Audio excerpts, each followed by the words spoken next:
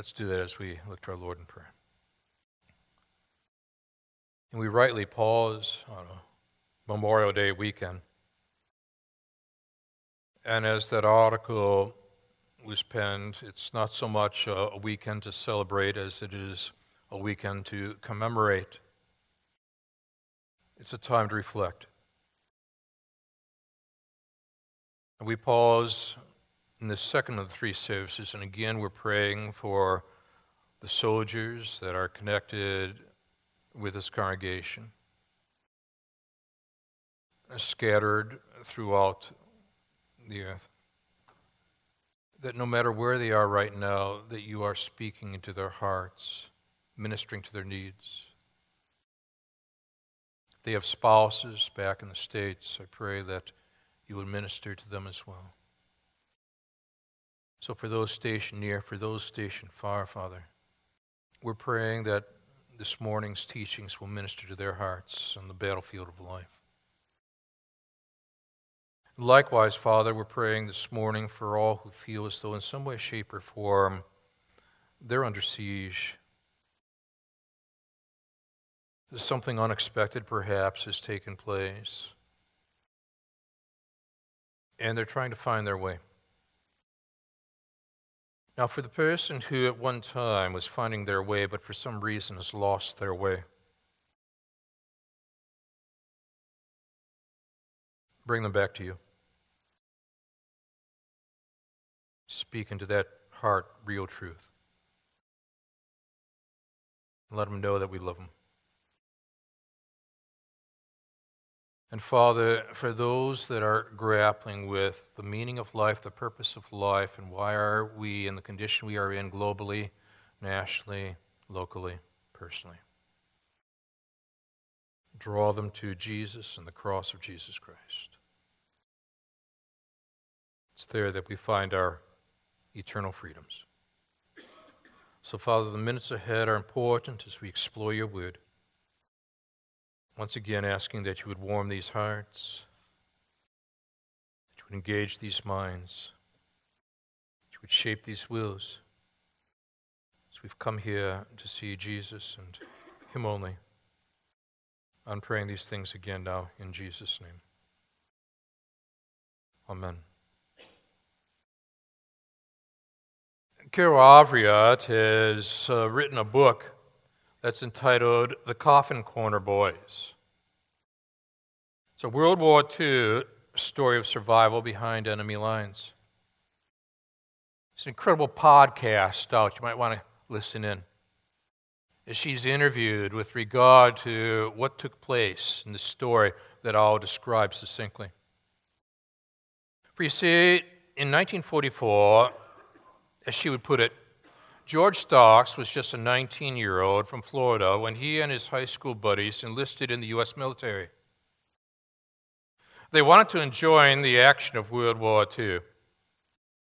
So George was assigned to the 92nd Bomb Group, in which the median age was 22. And on his crew's first bombing mission, together received the most vulnerable spot of a B-17 mission configuration.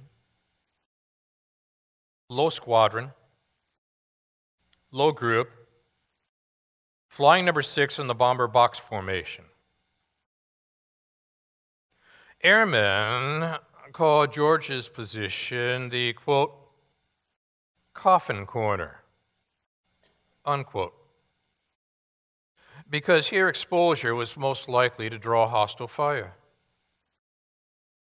Now, sure enough, she writes, George's plane was shot down.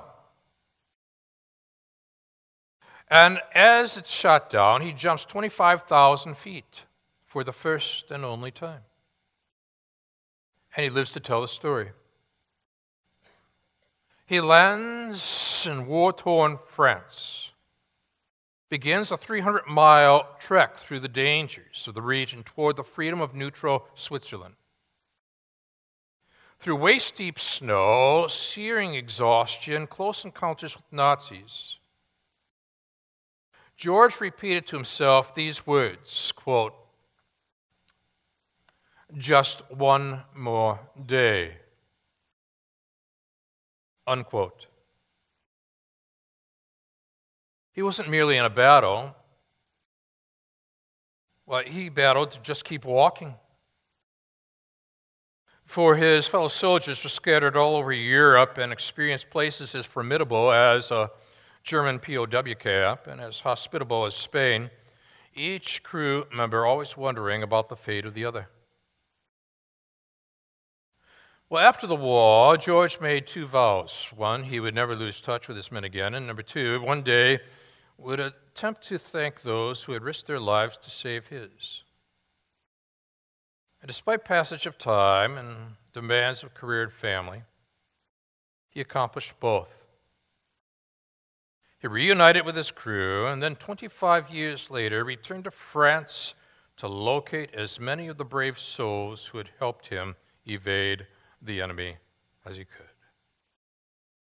And so this story is of a man who is retracing his steps to freedom, and it's a story that tells of the amazing experiences of sacrifice and survival, and how 10 young American men plus French helpers became heroes. Two things stood out from that podcast. The first was that his position was known as the coffin corner. The other was his repeated phrase, just one more day. Now, maybe this morning you feel as though just in your own personal experience, you are under siege in one way, shape, or form, and I don't know what that might be, but you know. Or maybe a loved one is. So I want to talk about battlefields and life under siege and what principles can we extract from these verses that can equip you and equip me to stay focused upon the one who died in our place for eternal freedoms. There's 4 stanzas here in this musical composition. Each one has something of significance to teach us. The first stanza is verse 1 through 3, and we're going to put it like this, that in times of what we'll describe as intensifying conflict, take on one more day. First of all, reflecting upon what we'll call the greatness of our God. This is what Judah had to do. Now, again, as you see in your insert, I try to describe it succinctly for you. 701 BC, Jerusalem is surrounded by enemy forces. Seems to be no way out. Well, what do you do? Where do you go? Where do we begin? You begin with God. Notice that in Judah, God is known. What is interesting is that Judah is surrounded by Assyrian forces. It does not read, in Assyria, God is known. No. It reads here, in Judah, God is known, which now challenges you and challenges me, because so many times when we find ourselves under siege, we might be prone to say, but I know God.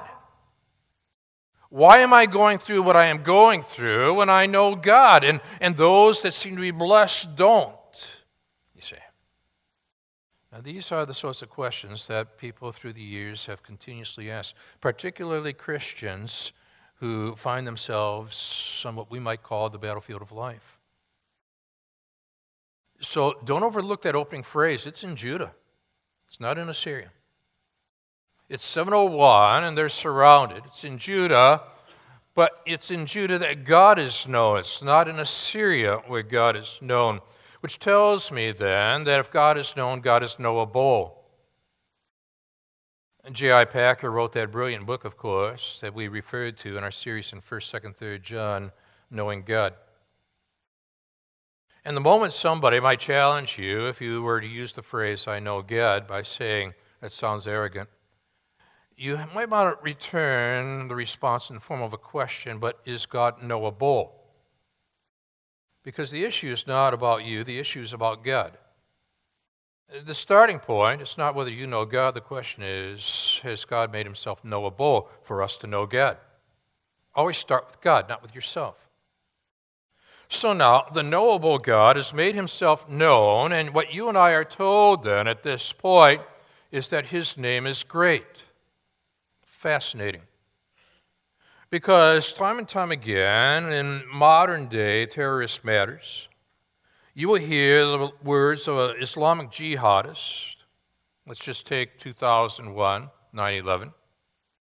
American and United Airlines planes are crashing into World Trade Center in New York City. Pentagon, a field in Pennsylvania. And somebody shouts out, Allah Akbar. What are they saying? They're saying God is great. Now, in a pluralistic society such as ours, then the person who might be a secularist will say, well, what makes your God greater than their God? That's a legitimate kind of question. In a pluralistic society, it's very difficult to be able to make headway with exclusive claims unless you can back it up with evidence. Of course, that in his Quran, that Jesus Christ is viewed as a prophet, a great prophet, and Muhammad is viewed as the greatest prophet, and so on. But then examine the evidence of their burial places. If your Muhammad is the greatest prophet, why is his grave occupied? And Jesus Christ, second member of the Trinity, his grave is empty. Is Allah great or is Yahweh great? See, the evidence demands that we look very carefully at where greatness is to be found. You and I are given tremendous opportunities then to be able to draw out modern day experiences and point people to the greatness of the one who 3 days later was raised from the dead. Now, what we need then at this point, when life seems to be such that we're under siege, is a reawakening in our hearts, our minds, our souls of the greatness of God. In first service, they sang, great is the Lord, he is great to be praised. Well, in Judah, God is known. His name is great in Israel. And now what fascinates me, because he's not only speaking poetically, he's speaking prophetically, and there's this interwoven nature of the verses throughout the Psalms. Judah refers to the southern kingdom, and Israel, the northern kingdom. The Assyrians had certainly done their job on the northern kingdom, and now the people in the southern kingdom are pondering matters of this nature as well.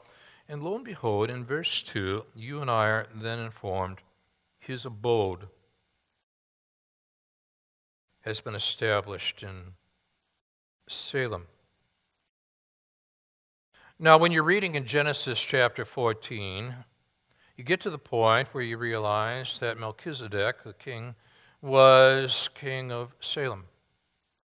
In Hebrew, the word is for Salem is shalom, means peace. Modern day, we view that setting not so much as Salem, but Jerusalem, you see. And if there's anything but a sense of peace right now in that highly conflicted setting in the Middle East, well, Jerusalem would take first honors there. But there's so many people throughout the world that are lacking a sense of true peace. You and I have to begin with the greatness of our Lord, and his greatness is such that he's great in power. He is able to raise the second member of the Trinity from the grave. So you ponder now the greatness of our God, and then when you see the word abode in the Hebrew of the Old Testament, carries with the same idea of where Jesus Christ takes residence in your heart in the Newer Testament. In other words, if you know Jesus as your Lord and Savior, God has made your heart his abode. He reigns. So now, historically at this point, the psalmist is penning this musical composition. His abode has been established in Jerusalem, in Salem. Notice that it's not the Assyrian that has been established at this point in Salem. It is Yahweh, and furthermore, his dwelling place is in Zion. So what he does then at this point is he gives us a great understanding of the greatness of God. So who has the authority to define greatness? I would say it's the one who can raise one from the dead. William Wolfe, writing about Abraham Lincoln, speaks and writes of the fact that as the Civil War extended itself onward, Lincoln seemed to have a greater and greater comprehension and sensitivity to God.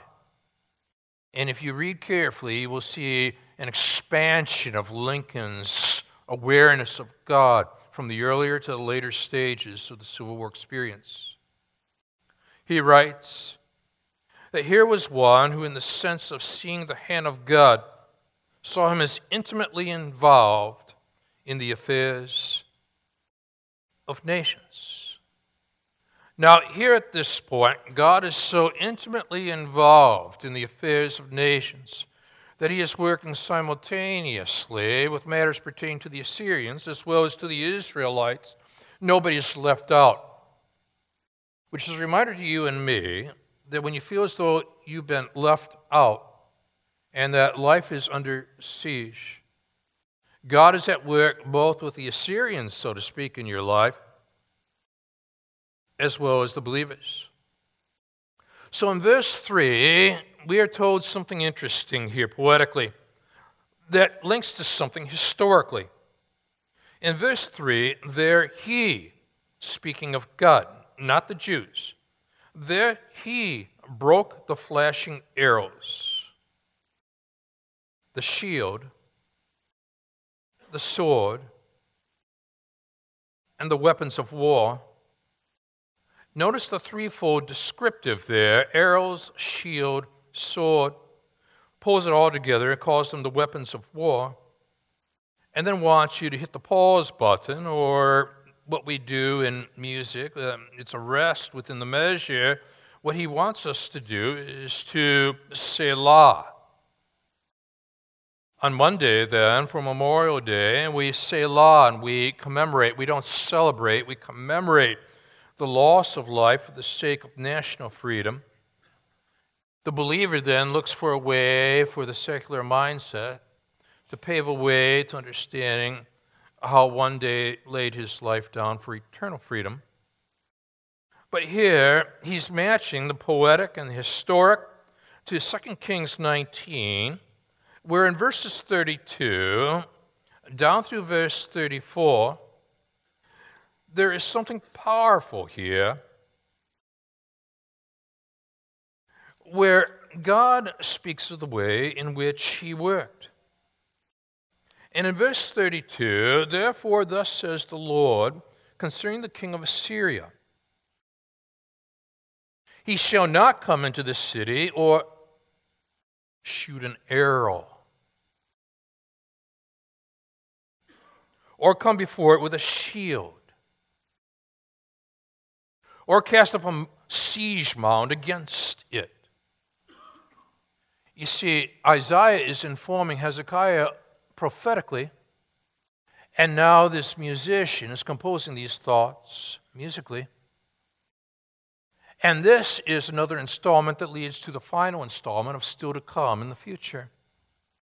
By the way that he came, by the same he shall return. He shall not come into the city, declares the Lord.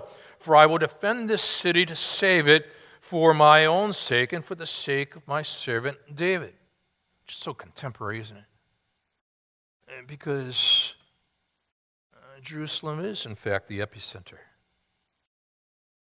And we've got to be able to understand the significance of how the past relates to the present relates to the future, and yet make this thing personal simultaneously and ask yourself, where am I under siege right now? I need to Selah.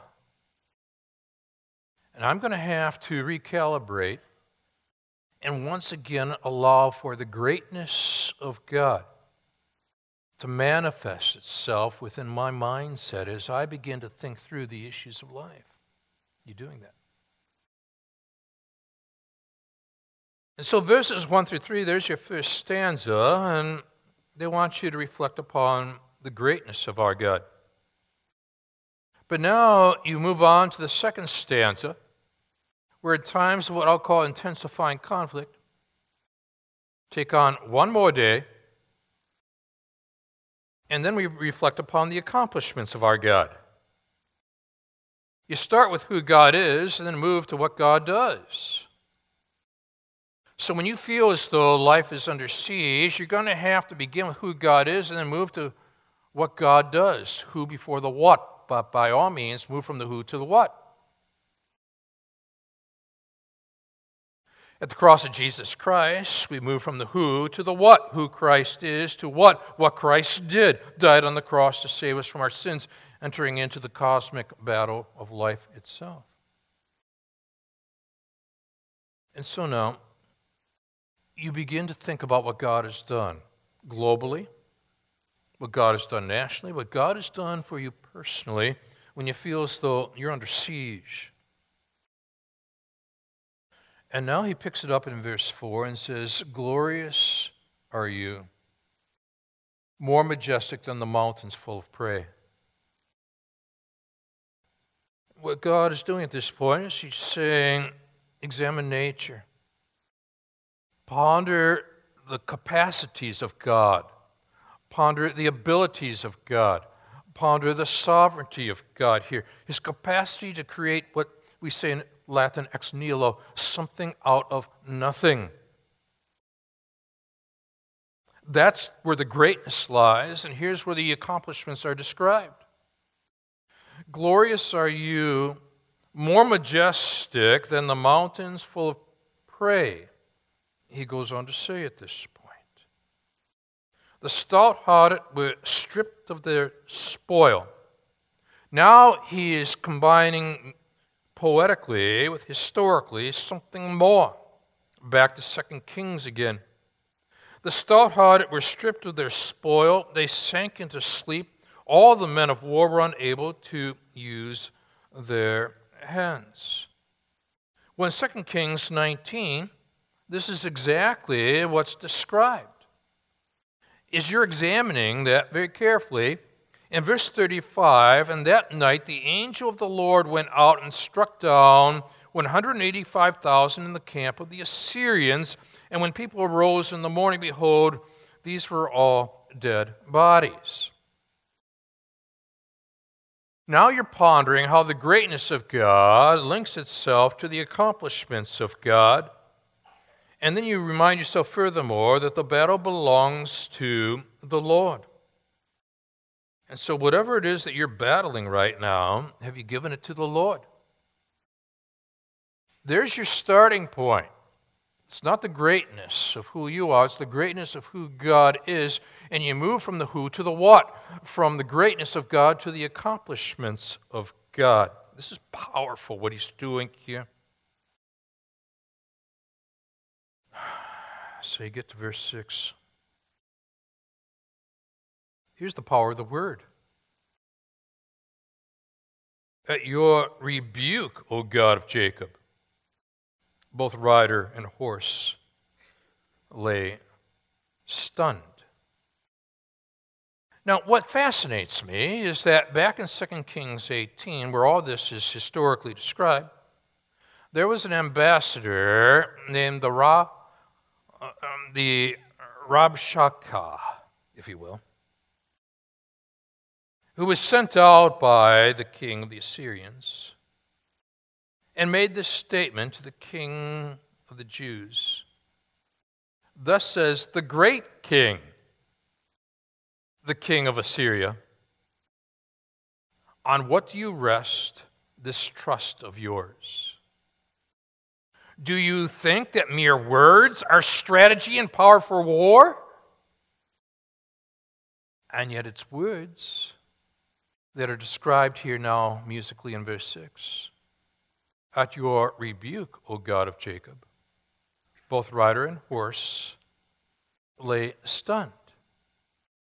So the Rabshakeh is using words to challenge the idea of the greatness of Yahweh, speaking of the supposed greatness of the Assyrian king.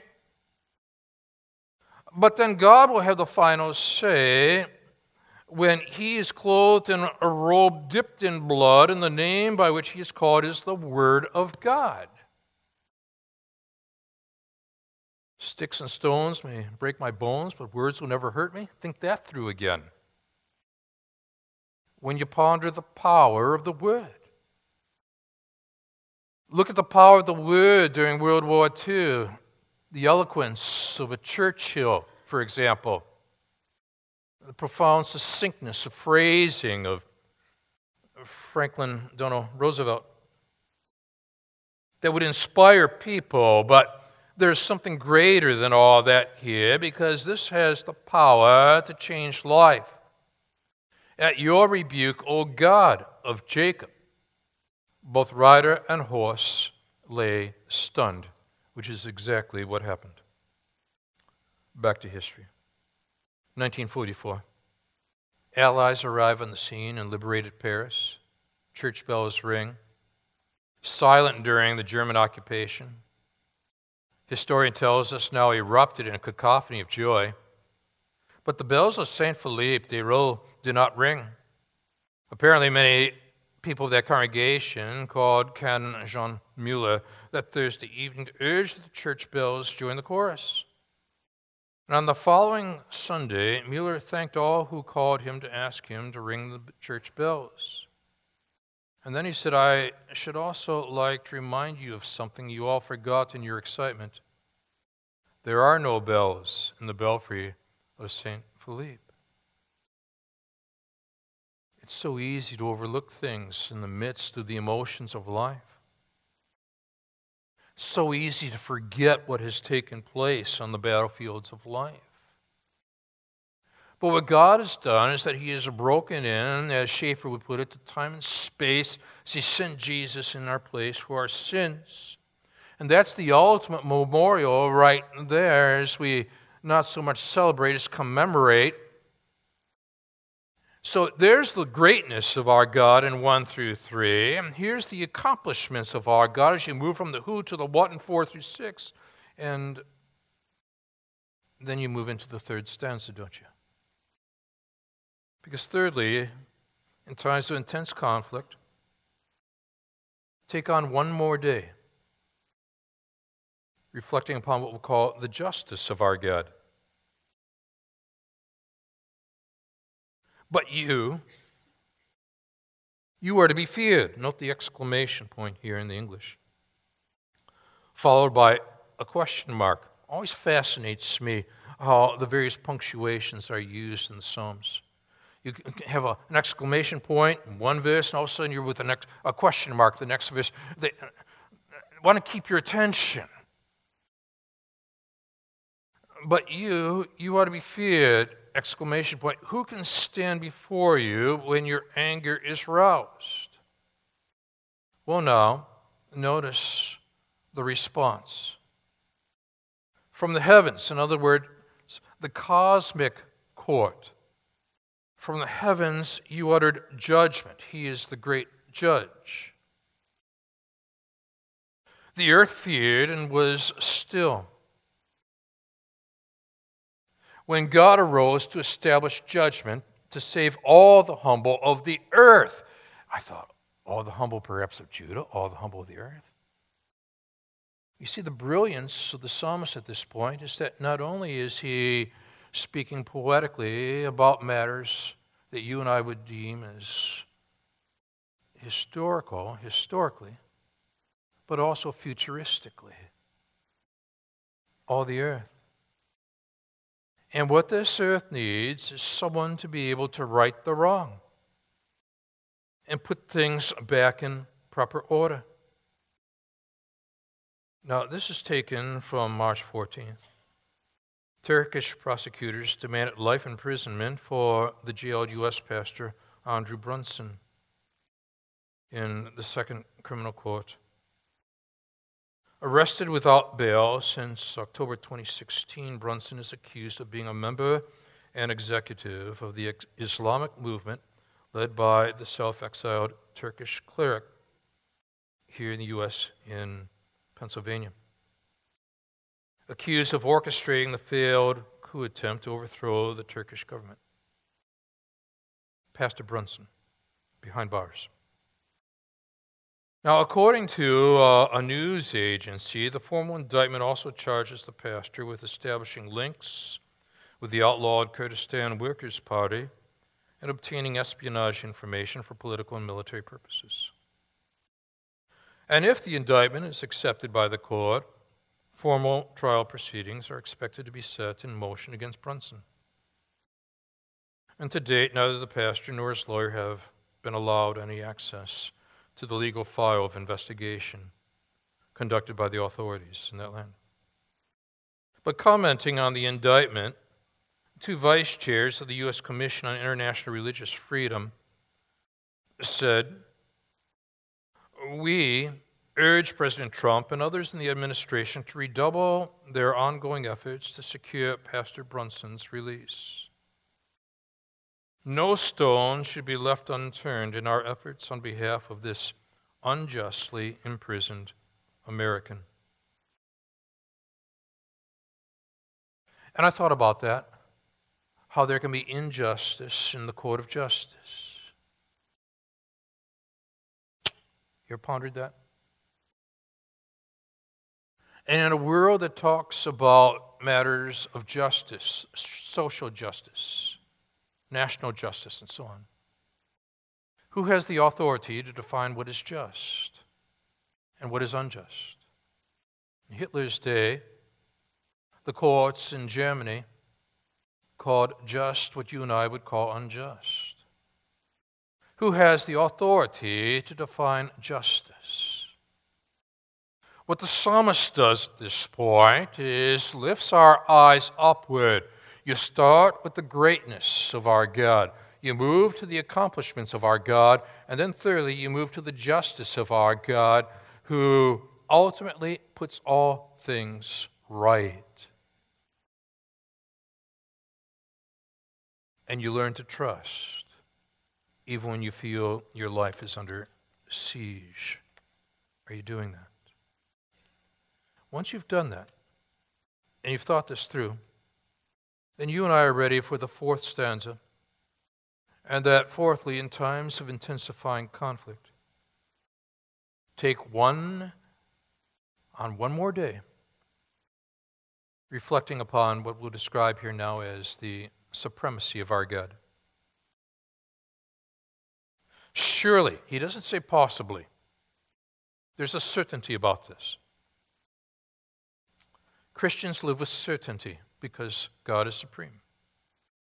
Surely the wrath of man shall praise you. Now he's looking ahead, shall praise you. Doesn't say is praising you or has praised you. No, he's looking ahead. So should you, so should I. We take past, present, future and create one full spectrum of discipleship here. Surely the wrath of man shall praise you. It's that point where every knee shall bow and every tongue confess that Jesus Christ is Lord. Where the remnant of wrath you will put on like a belt. So what do?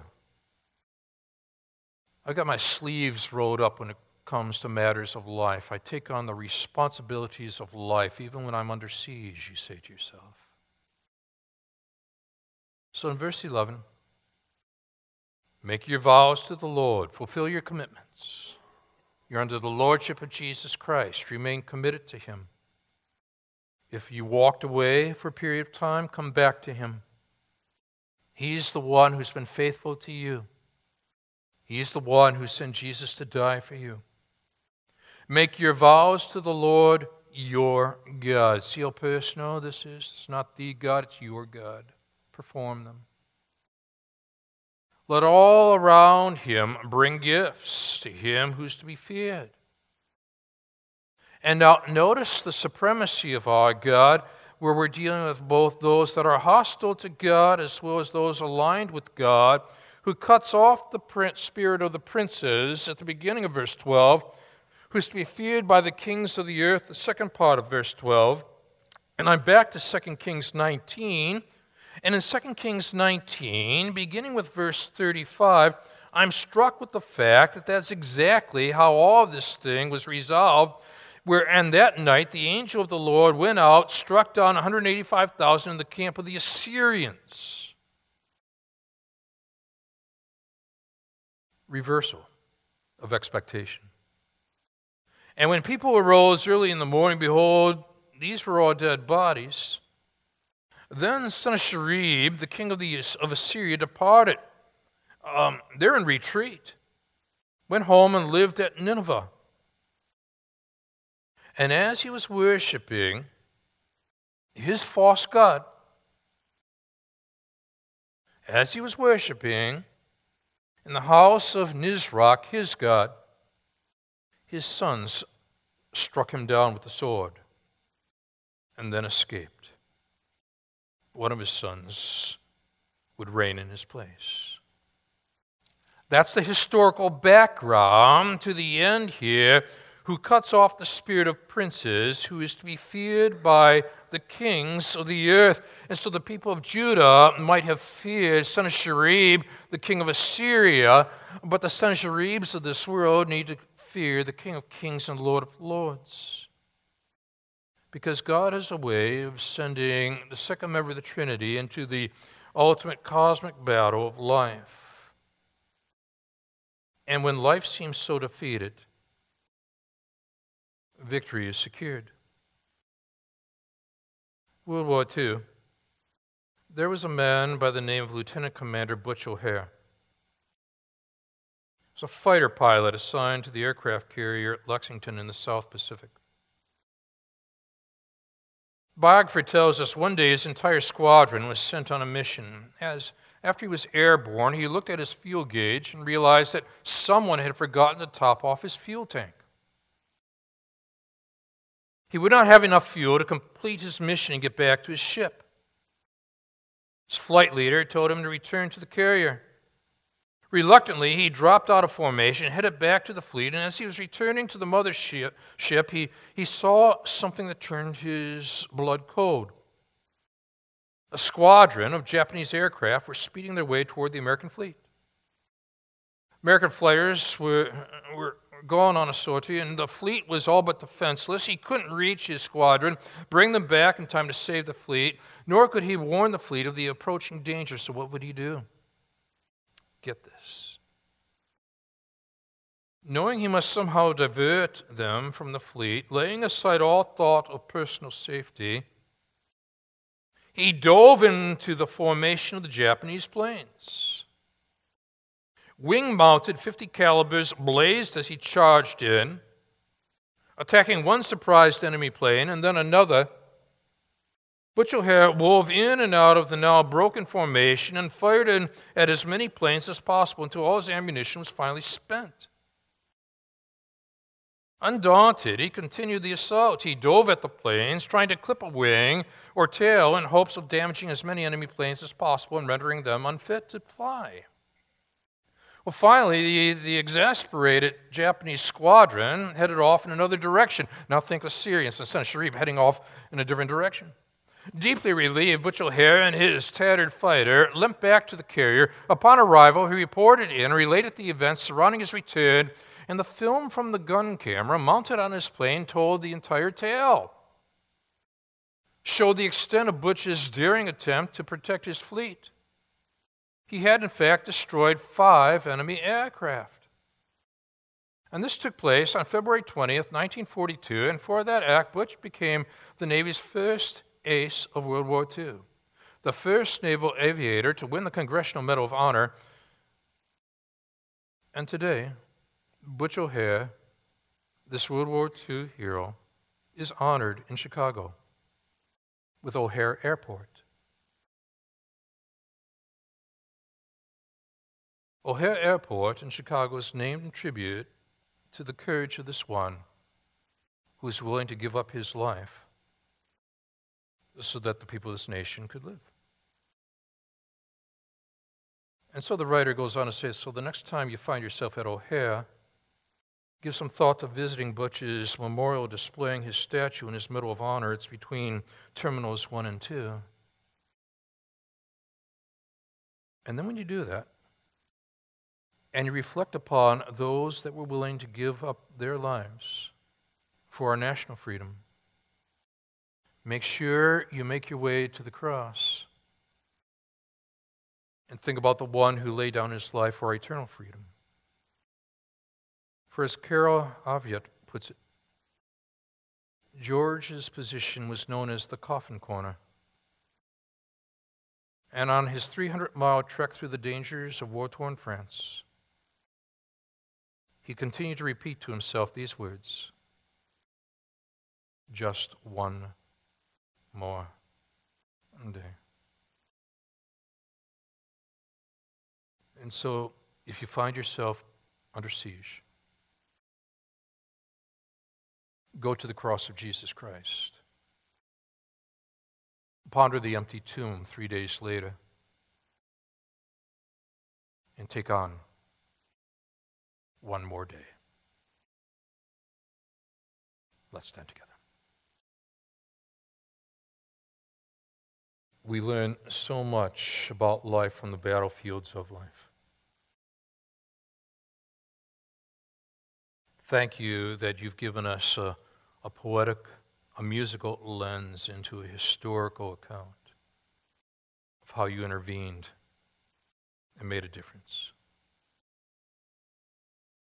But all this leads to the one who died in our place for our sins. So it's not so much that we celebrate as it is that we commemorate. And Father, for that one who just seems so depleted, that cross and that empty tomb need to be held together, connected. I pray now they will trust in you, your greatness, ponder you and your accomplishments, embrace you and your justice, and acknowledge you and your supremacy, and live for you,